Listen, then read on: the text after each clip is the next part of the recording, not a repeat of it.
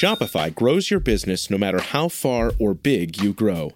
Shopify is the global commerce platform that helps you sell at every stage of your business. Whether you're selling your fans' next favorite shirt or an exclusive piece of podcast merch, Shopify helps you sell everywhere. Shopify powers 10% of all e-commerce in the U.S. Allbirds, Rothy's, Brooklinen, and millions of other entrepreneurs of every size across 175 countries. Plus, Shopify's award-winning help is there to support your success every step of the way. Because businesses that grow, grow with Shopify. Sign up for a $1 per month trial period at shopify.com/income, all lowercase. Go to shopify.com/income now to grow your business, no matter what stage you're in.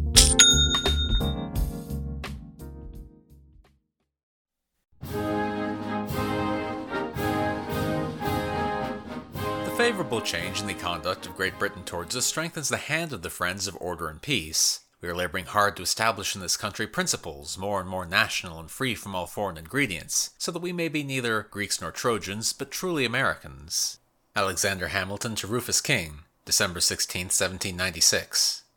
1796 would be a defining year for the new United States. Still only 20 years after it had declared its independence, and 7 years into its latest form of government, there was still much that was uncertain about the future of the nation. That is not to say that it was in bad shape, though. Far from it. The value of foreign exports had increased from $539,000 in 1790 to just under $8.5 million in 1795. This meant that the customs duties being collected rose from just over $3.44 million in 1792 to just under $5.6 million in 1795.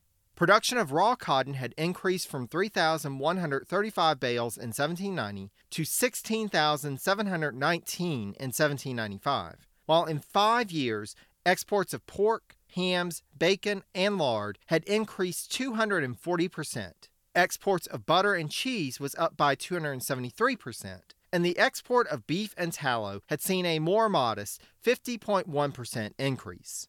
The national debt had grown by $5 million from 1791 to 1795, but economic indicators pointed to a strengthening economy that would ultimately be able to see through the Washington administration's gradual debt reduction plan. As a nation, though, there was still discussion about what it meant to be quote-unquote American, and two factions had developed in the political arena that had rather different ideas about that. The upcoming election meant that the division between the two would only grow larger, and this would be due in no small part to the actions taken by one of our principal allies, France. Before we get to that, though, I'd like to welcome you to the presidencies of the United States. I'm your host, Jerry Landry. Special thanks to David Severa from the Early and Often podcast for reading our intro quote for this episode. In his podcast, David takes listeners through the history of elections in America, starting with Jamestown and moving forward from there. If you haven't listened to it yet, you should check it out. I'll have a link to it on the website, but you can also search for Early and Often on iTunes or anywhere else that fine podcasts can be found. As we've seen in previous episodes, European affairs have increasingly been playing a larger role in American domestic politics as well as in Washington's personal life. As we discussed last episode, Washington had opened his door and invited into his household the son of the Marquis de Lafayette, who was at that point languishing in a prison in Austria. Washington's new Secretary of War, James McHenry, had warned him around the time that he was deciding to invite George Washington Lafayette and his tutor to join his official household, that the young Lafayette had likely been sent by Lafayette's wife Adrienne as the individual, quote, best fitted to act impressively on your feelings, and thereby remove any political obstacle to a diplomatic application. Adrienne had indeed been at work in doing all she could to provide relief for her husband. The administration, in the form of U.S. Minister to France James Monroe, had already assisted Adrienne to obtain a passport from the French government to travel to Olmütz, where she and their 2 daughters then sought and secured permission to join Lafayette in prison in October 1795. Lafayette, at that point, had been held in solitary confinement for a year following an attempted escape, so despite the fact that they were now resigning themselves to imprisonment, It must have been a relief for him to have the company. Furthermore, as discussed by historian Paul Sterling in his study of Lafayette's period of captivity, quote, beyond any previous action, Lafayette's escape attempt had drawn international attention to his fate and inspired calls for his release. His wife's initiative to join him in prison had a similar impact on world opinion. Arguably, that impact was even greater. Though now a prisoner in her own right, Adrienne was allowed more liberties than her husband, and thus was able to establish communications with the U.S. consul in Hamburg, John Parrish, by late February 1796.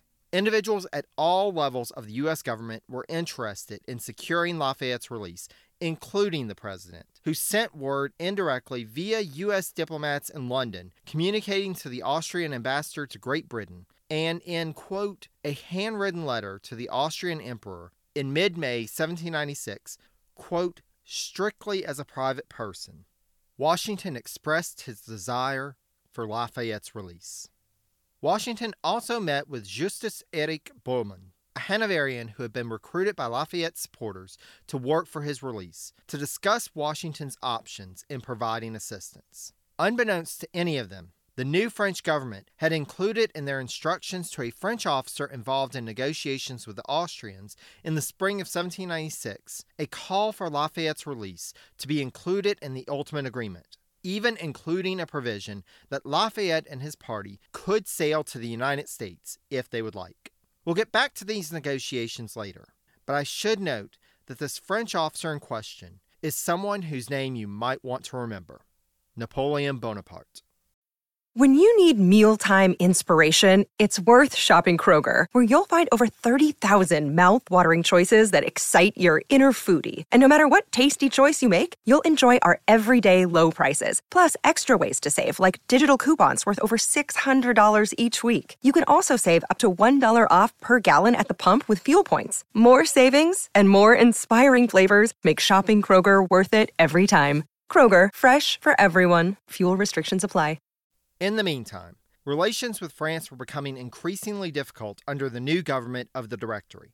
In January 1796, official French government policy, as outlined by French Minister of Foreign Affairs Charles-François Delacroix, became to seek, quote, the dissolution of the bond between the United States and Great Britain by inciting those Americans known to be hostile to England to repudiate the Washington administration. The French, both in Paris and Philadelphia, would take this approach in different directions. In addition to working through diplomatic circles and cultivating the support of pro-French leaders, the French government and its representatives were willing to support efforts aimed at regime change in the U.S. In March 1796, French minister to the U.S., Adet, hired the former governor of Guadeloupe, General Victor Collot, to undertake a special mission in what was then the western United States. Collot was to travel through the region and identify, quote, possible pro-French secessionist conspirators. Now, France was not the only European power doing this, to be sure, as the second president of the United States will learn early on in his term. However, Collot's mission was quickly discovered by the administration as he had, quote, accidentally acquired a Federalist mole among his traveling companions who sent lurid reports back to Secretary of the Treasury Oliver Wolcott. This did not engender support for the French government within the Washington administration, and as the U.S. minister in France was learning, the feeling was mutual in the Directory government. By February, the French government was threatening U.S. Minister Monroe that they considered the Jay Treaty to, quote, cancel the Treaty of 1778 and place the United States on the Allied side against France. This placed the French minister in a difficult position, as per his prior quote-unquote fraternal embrace of the Thermidorian government, Monroe was very much inclined to be pro-France. But as he had been chastened in the past by the State Department for appearing too much of a Francophile, Monroe knew he was walking a fine line. Thus, he took the sensible approach and stuck to the policy of neutrality as dictated by the Washington administration. Oh, I'm just kidding. He did the other thing. As the French foreign minister threatened to send an envoy extraordinary to the U.S., quote, to demand explanations of Jay's treaty, Monroe wrote a letter to Delacroix, urging him not to do so, as it, quote, would advertise to the world the disagreement between the two republics. And besides, the pro-Washington, i.e. pro-British, faction would be the only one to benefit if the French tried to influence U.S. government policy during an election year. No, Monroe advised the French minister that, quote, left to ourselves, everything will, I think, be satisfactorily arranged, and perhaps in the course of the year. So basically, you have the U.S. minister to France saying, hold off for a year, and we'll likely have a party more favorable to you in charge of the government, not the folks to whom I currently report. And you thought Randolph was indiscreet.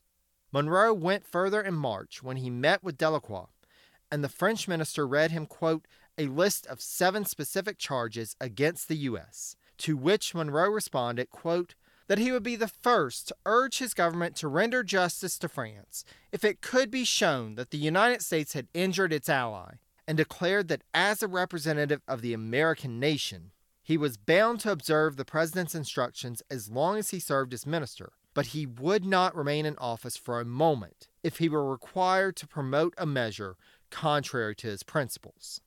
Naturally, neither his letter in February nor his discussion with Delacroix in March was reported back to the government in Philadelphia, though he did share some about his approach to the French in coded letters to his friend, Representative James Madison. Monroe historian Harry Ammon asserts that Monroe's approach was intended to try to bring the French government back to a more moderate position, but that instead it had the opposite effect and convinced them now more than ever that playing to the pro-French faction in the U.S. could work to their advantage. Monroe reported back the nation's difficulties with the new government under the Directory and at least some of his efforts to smooth matters over in a letter to Secretary of State Timothy Pickering on March 25, 1796. But instead of being taken as the work of a diplomat working hard to preserve peaceful relations between his home nation and his diplomatic posting, Pickering used the letter as further evidence in his already existing campaign to highlight Monroe's incapacity to serve the nation in his current post. Now, to be fair, part of the issue was that starting in the summer of 1795, relations between the Washington administration, primarily represented by first acting, then permanent Secretary of State Timothy Pickering, and the new French minister to the U.S., Pierre-Auguste Audet, had become increasingly frosty.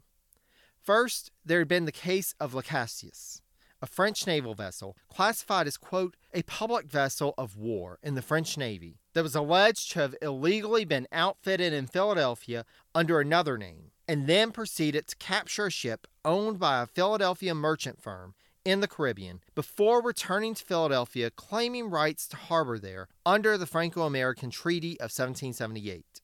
When it arrived in the harbor, Le Cassius was identified as the ship outfitted there not that long ago, and the merchant whose ship they had captured filed a legal suit against the ship and its captain, the captain being himself an American.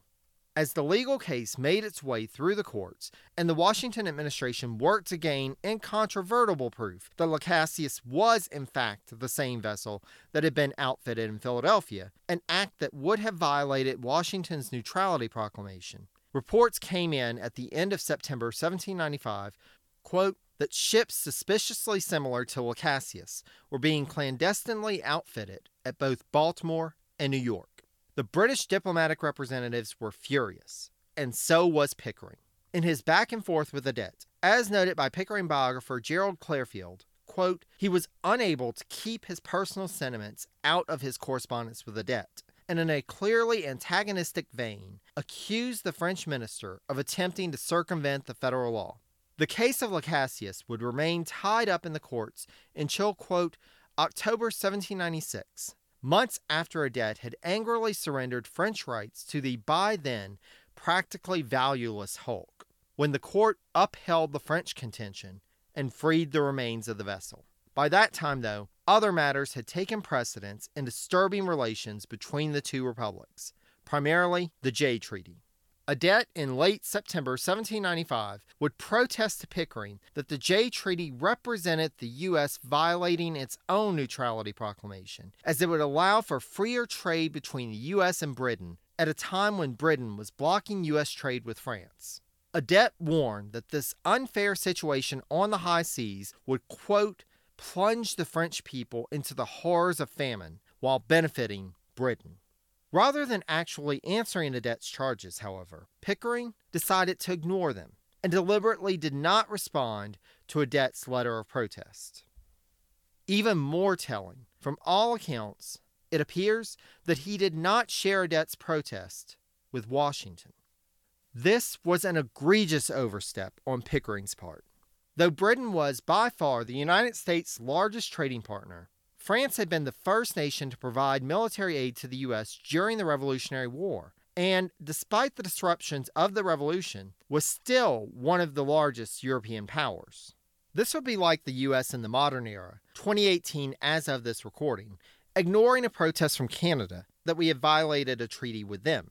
Adet would return to the issue on March 29, 1796, the day after the House passed the Appropriations Bill for the Jay Treaty, when he wrote to Pickering, asserting that the U.S. was not doing enough to protest British impressment of Americans into service in the British Navy, and that it was a tacit approval of British aggression against French trade, quote, if the American government should not take the step which the duty of neutrality dictates to it, and work to end impressment.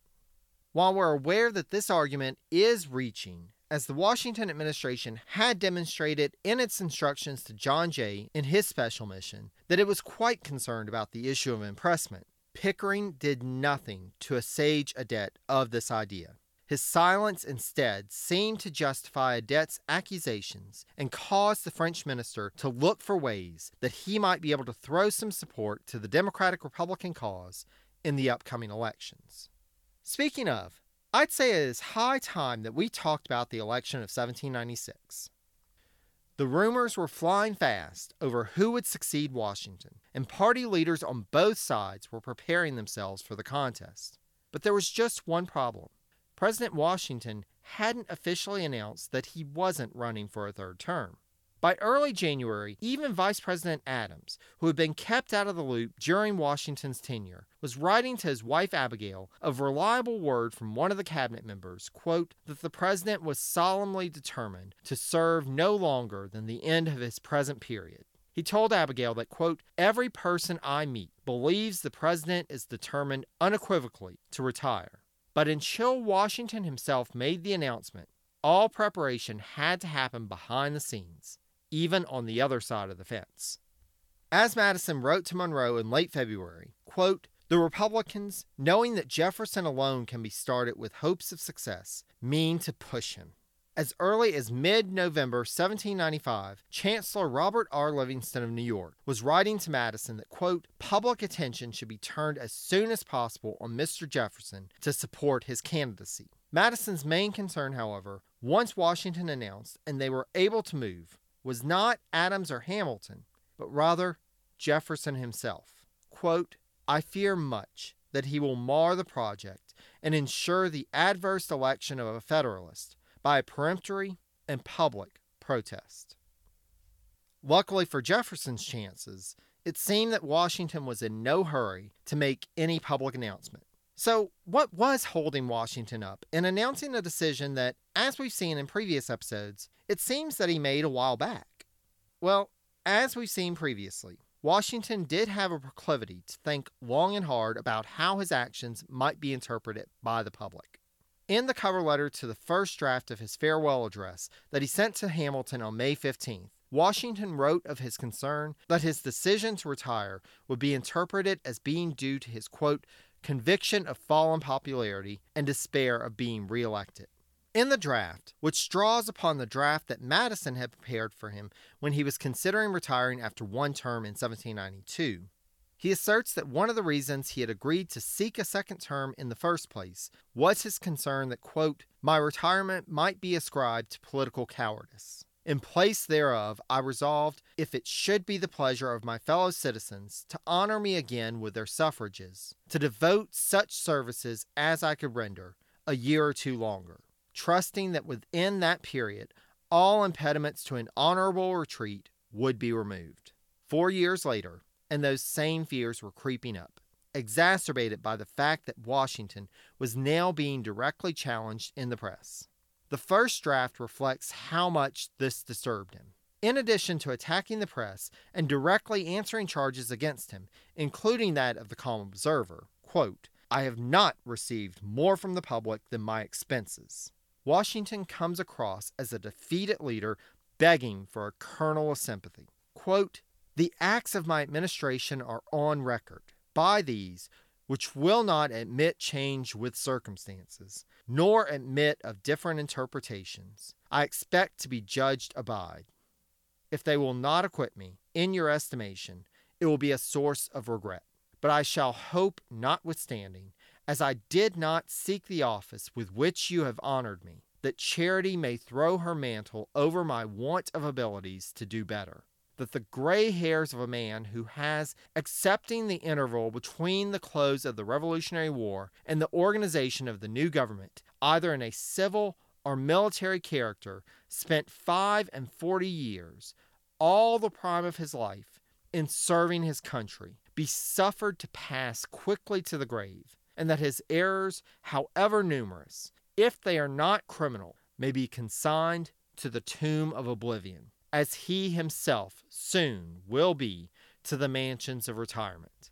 As Patrick Henry is noted as saying at the criticism being leveled against Washington, quote, if he whose character as our leader during the whole war is so roughly handled in his old age, what may be expected of men of the common standard? Washington was bruised, battered, and ready to go.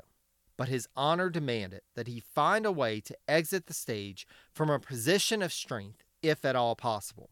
Cue music and enter Hamilton. As noted by Ron Chernow, quote, Hamilton tackled the task of revising and redrafting Washington's farewell address with exemplary energy, giving depth and scope and sterling expression to the overarching themes listed by Washington. That summer, he prepared 2 documents for Washington. One was a reworking of the Madison-Washington draft, and the other, his own version of the speech. Washington preferred the latter, which became the basis of the final product. Washington and Hamilton honed and polished the speech until it had a uniformly authoritative voice. The result was a literary miracle. If Hamilton was the major wordsmith, Washington was the tutelary spirit and final arbiter of what went in. This message would allow Washington to bow out of the contest with honor and dignity. But before he did so, Federalists worked behind the scenes to determine exactly who they would support to succeed Washington. In the first essay in the Defense Essay Series, released in late July 1795, Hamilton had broached the issue of Washington's successor and asserted that, quote, there are 3 persons prominent in the public eye as the successor of the actual President of the United States in the event of his retreat from the station, Mr. Adams, Mr. Jay, Mr. Jefferson. Jay had, by the beginning of 1796, served as governor of New York for a few months and had demonstrated leadership in his handling of a yellow fever epidemic that hit New York City in the summer and early fall of 1795. Though Jay got a boost from state elections in the spring, when voters demonstrated their support of the treaty Jay had negotiated by voting in a wave of Federalist candidates, his candidacy never really took off in other parts of the nation, especially in the West, where many were resentful of Jay's willingness to give away navigation rights on the Mississippi River back during his tenure as Minister of Foreign Affairs during the Confederation government. While Jay's candidacy suffered from him being too well known of a lightning rod, Adams suffered from the opposite. While the public was aware that Adams had been a prominent leader during the Revolution, they knew little else about it. As noted by Jeffrey Paisley, quote, John Adams was a statesman whose greatest deeds were known chiefly by his peers and superiors, not the public at large. Furthermore, Jefferson did not seem to be the only candidate that reflected an ambivalent attitude about being the next president. John Jay went so far as to write Washington in April 1796, urging him to seek a 3rd term, asserting that, quote, attachment to you as well as to my country urges me to hope and to pray that you will not leave the work unfinished. Remain with us at least while the storm lasts, and until you can retire like the sun in a calm, unclouded evening. While Adams did not go quite so far, he did, in letters to his wife Abigail in early 1796, assert that, quote, whatever anyone may think I love my country too well to shrink from danger in her service, provided I have a reasonable prospect of being able to serve her to her honor and advantage. But if I have reason to think that I have either a want of abilities or of public confidence to such a degree as to be unable to support the government in a higher station, I ought to decline it.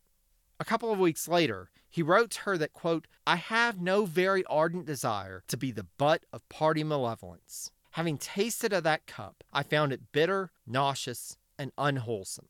There was another Federalist, though, who, for better or worse, was well known throughout the nation and who had proven himself to be highly ambitious in the past, Alexander Hamilton. Noah Webster, editor of the Federalist newspaper The Minerva, suggested Hamilton as a candidate to succeed Washington. However, little action was taken on that proposal.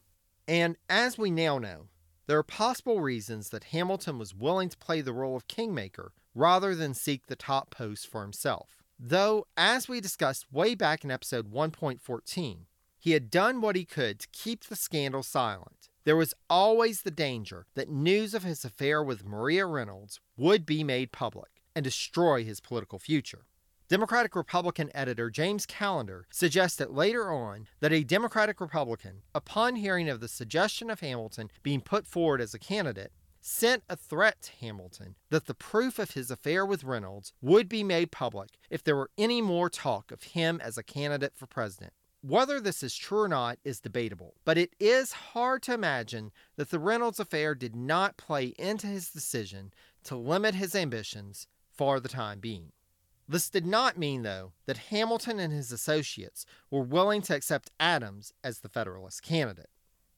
Before much more could be thought of the election, some business had to be taken care of. Washington had submitted the treaty negotiated with Algiers, as discussed in episode 1.30, to the Senate on February 15th, and though the treaty was hotly debated in political circles, it achieved nothing near the public discussion invoked by the Jay Treaty for a couple of reasons. First, due to the United States' past history with Britain, citizens in general were more acutely aware of the issues between those two nations than they were those between the U.S. and Algiers. Also, Washington had asked the Senate, quote, to maintain confidentiality with the debate of the Algerine Treaty, especially with respect to the amounts demanded for tribute and ransom, lest Tunis and Tripoli learn of them and demand equivalent amounts. Despite objections over the cost of the treaty, and the fact that it was seen to be yet another lopsided deal where the U.S. would gain little besides peace and some, quote, long-awaited commercial protection in the Mediterranean, the Senate ultimately did approve the treaty on March 6th. Following the ratification of the treaty, on March 15th, Washington invoked a clause of the 1794 Act providing for the construction of the first 6 naval frigates that stated that, quote, if a peace shall take place between the United States and the Regency of Algiers, that no further proceedings be had under this act. In essence, Washington was calling the bluff of the standing military-wary Congress. Was Congress really willing to stop construction on the naval frigates, which would thus cause, quote, widespread unemployment among shipbuilders all up and down the East Coast? On April 20th, Congress responded by approving, quote, a supplemental act authorizing the completion of 2 of the 44 gun frigates, the United States at Philadelphia and the Constitution at Boston, and 1 36-gun ship, the Constellation at Baltimore. Though 3 ships could do little to protect U.S. shipping in the Mediterranean, it did ensure that a standing navy would be a permanent fixture in the federal infrastructure moving forward. Unlike the Algerine Treaty, Pinckney's treaty with Spain sailed through quickly and without much debate. It was sent to the Senate on February 26, 1796, and the Senate ratified it in early March. By August 2nd, it was in effect, and many of the issues that had existed between Spain and the United States had been resolved thanks to the diplomatic efforts of Thomas Pinckney. Pinckney, having completed his mission to Spain and having been in London since 1792, formally requested letters of recall in a letter back to the government in Philadelphia on October 10, 1795. When word arrived in the capital city that Pinckney was seeking to be relieved, Senator Rufus King leapt on the opportunity. As he wrote to Hamilton on May 2, 1796, quote, you must know that I am not a little tired with the separation from my family and drudging in the Senate. The work now before us being finished, I think I'm entitled to a dismission. It would be agreeable to me to spend a few years abroad, and if I do not misconceive the interest of the country, I think I could render some service to the public at the present period in England. Will you converse with Mr. J on this subject? Who said the art of subtlety is dead? Hamilton took the bait and wrote to Secretary of State Timothy Pickering on the 10th. Contained in this letter was a note to the president himself, but Hamilton also wanted to enlist Pickering's help in arguing King's case. Quote, "If we had power to make a man for the purpose of assuming the post of U.S. Minister to Britain, we could not imagine a fitter than Mr. King. He is tired of the Senate, and I fear will resign at all events. I presume he would accept the mission to England. Can there be a doubt that it will be wise to offer it to him?" In his letter to Washington, Hamilton laid on the salesman pitch even thicker. Quote, "I verily believe that a more fit man for the purpose cannot be found. Should you think well of his appointment, I presume he would be disposed by a previous resignation to make the way easy to his nomination by you. Considering the strong commercial relations of the two countries, it is truly very important that each should have with the other a man able and willing to give fair play to reciprocal interest."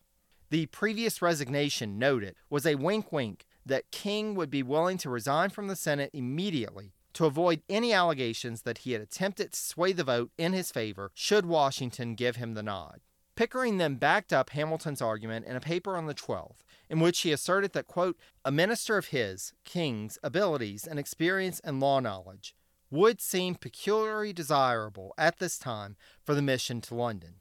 Despite this litany of support coming to him from his trusted and not quite so trusted advisors, Washington demonstrated a show of independence in pushing back on the idea of appointing King to the diplomatic post. Washington wrote to Hamilton on the 15th that, quote, "There can be no doubt of his, King's, abilities, nor in my mind is there any of his fitness. But you know as well as I what has been said of his political sentiments with respect to another form of government, and from thence can be at no loss to guess at the interpretation which will be given to the nomination of him." Basically, Washington knew that King was perceived as being too pro-British and too partisan, and was concerned about how his appointment would appear in the face of Washington's increasingly hollow claims of nonpartisanship. In the next sentence, though, Washington about-faced, and I quote, "However, the subject shall have due consideration, but a previous resignation would, in my opinion, carry with it too much the appearance of concert, and would have a bad, rather than a good, effect."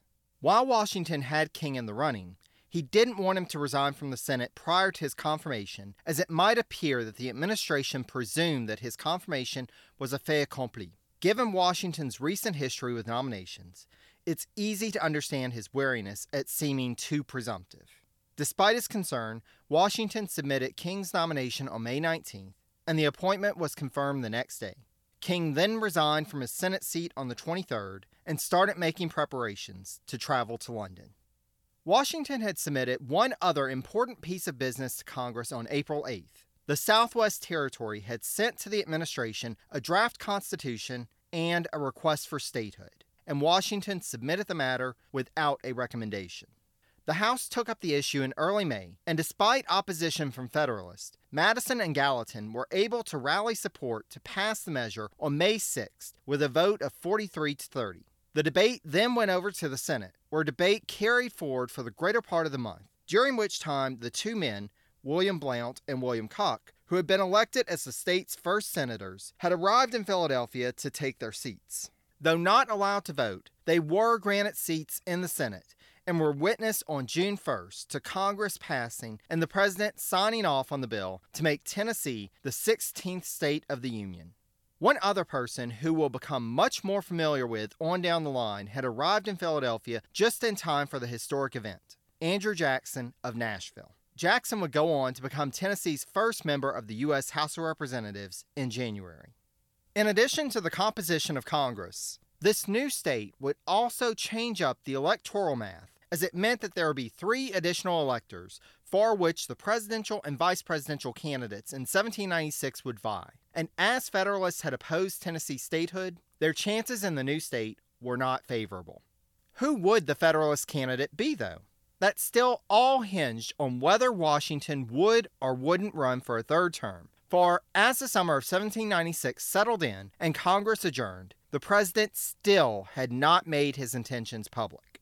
While working out the final details of his farewell address, Washington grew concerned over having waited past the adjournment of Congress to make his intentions known, and confided his concerns to Hamilton. Hamilton, in turn, reassured Washington that he was right to wait in case there was an emergency, either foreign or domestic. Quote, "If a storm gathers, how can you retreat?" Washington returned to Mount Vernon for the summer, and Hamilton sent him revised versions of the farewell address in early August. The 2 men went back and forth in secret, with special couriers being sent between Virginia and New York, as the president was concerned that his correspondence in the regular mail was being opened. As the final touches were being made to the address, one other important piece of business remained. As we noted earlier in this episode, as 1796 progressed, tensions with France grew ever more pronounced, and the administration began to consider that, if war were to be avoided, negotiations would need to be carried out in Paris as well as Philadelphia. The problem was that the current U.S. minister to France was unreliable in terms of staying in the boundaries of administration policy. His political proclivities were well known, and thus Washington authorized the recall of James Monroe, with Pickering writing out the orders on June 13th. However, the recall of Monroe meant that here we are again, trying to determine someone to fill an important position in the administration.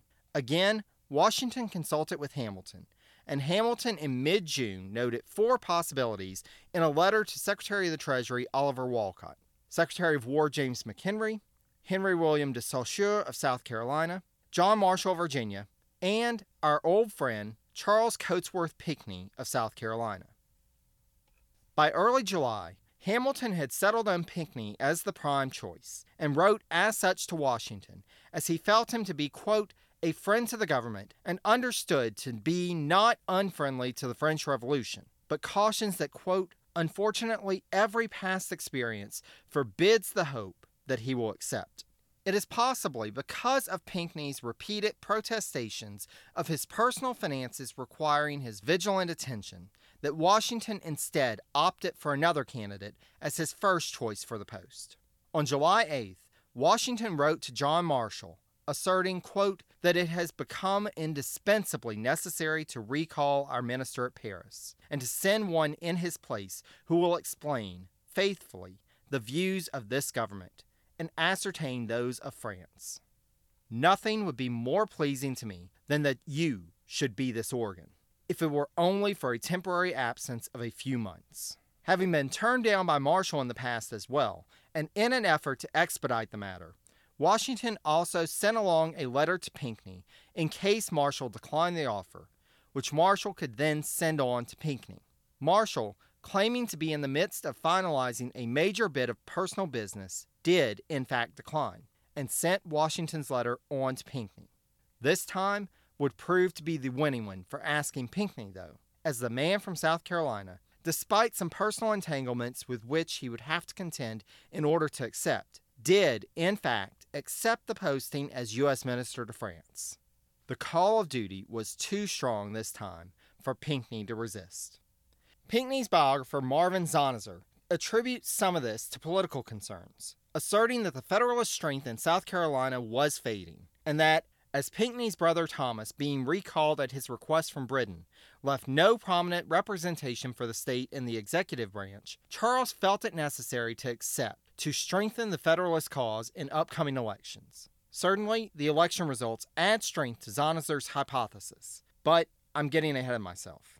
We'll talk much more about the election as well as the final unsettled days of the Washington presidency next time in an episode I'd like to call The Finalish Curtain Call. Special thanks again to David Severa of the Early and Often podcast for providing the intro quote for this episode. Also, I'd like to thank the podcast audio editor Andrew Foncook. For all the power plays being made at the end of the Washington presidency, it could not come across nearly as clear without his efforts for the podcast.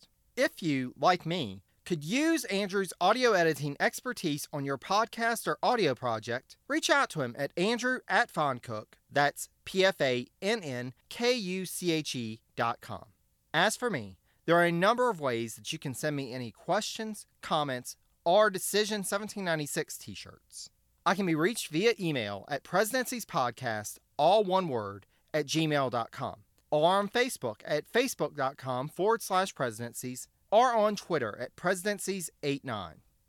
Not caught up on episodes or want to learn how you can subscribe to the podcast? No problem. We've got you covered at presidencies.blueberry, that's BLUBRRY.com. You can also find source notes for this episode as well as all past episodes over there as well. Like the podcast? Then why not let everyone know? Please take a moment to leave a review on iTunes, Podchaser, or anywhere else that allows you to leave feedback on this podcast. Word of mouth has helped this podcast to grow since day one, so I thank you for anything you can do to spread the word. Last but certainly not least, I'd like to thank you for listening. It is a joy to be able to spend this time with each of you, and I know there are plenty of programs from which you could choose to listen, so I wanted you to know how much I appreciate your choice to listen to this podcast. Take care, dear friends, until we meet again next time. Hey, podcast listeners, I'm Paul Brandis introducing my podcast, Countdown to Dallas.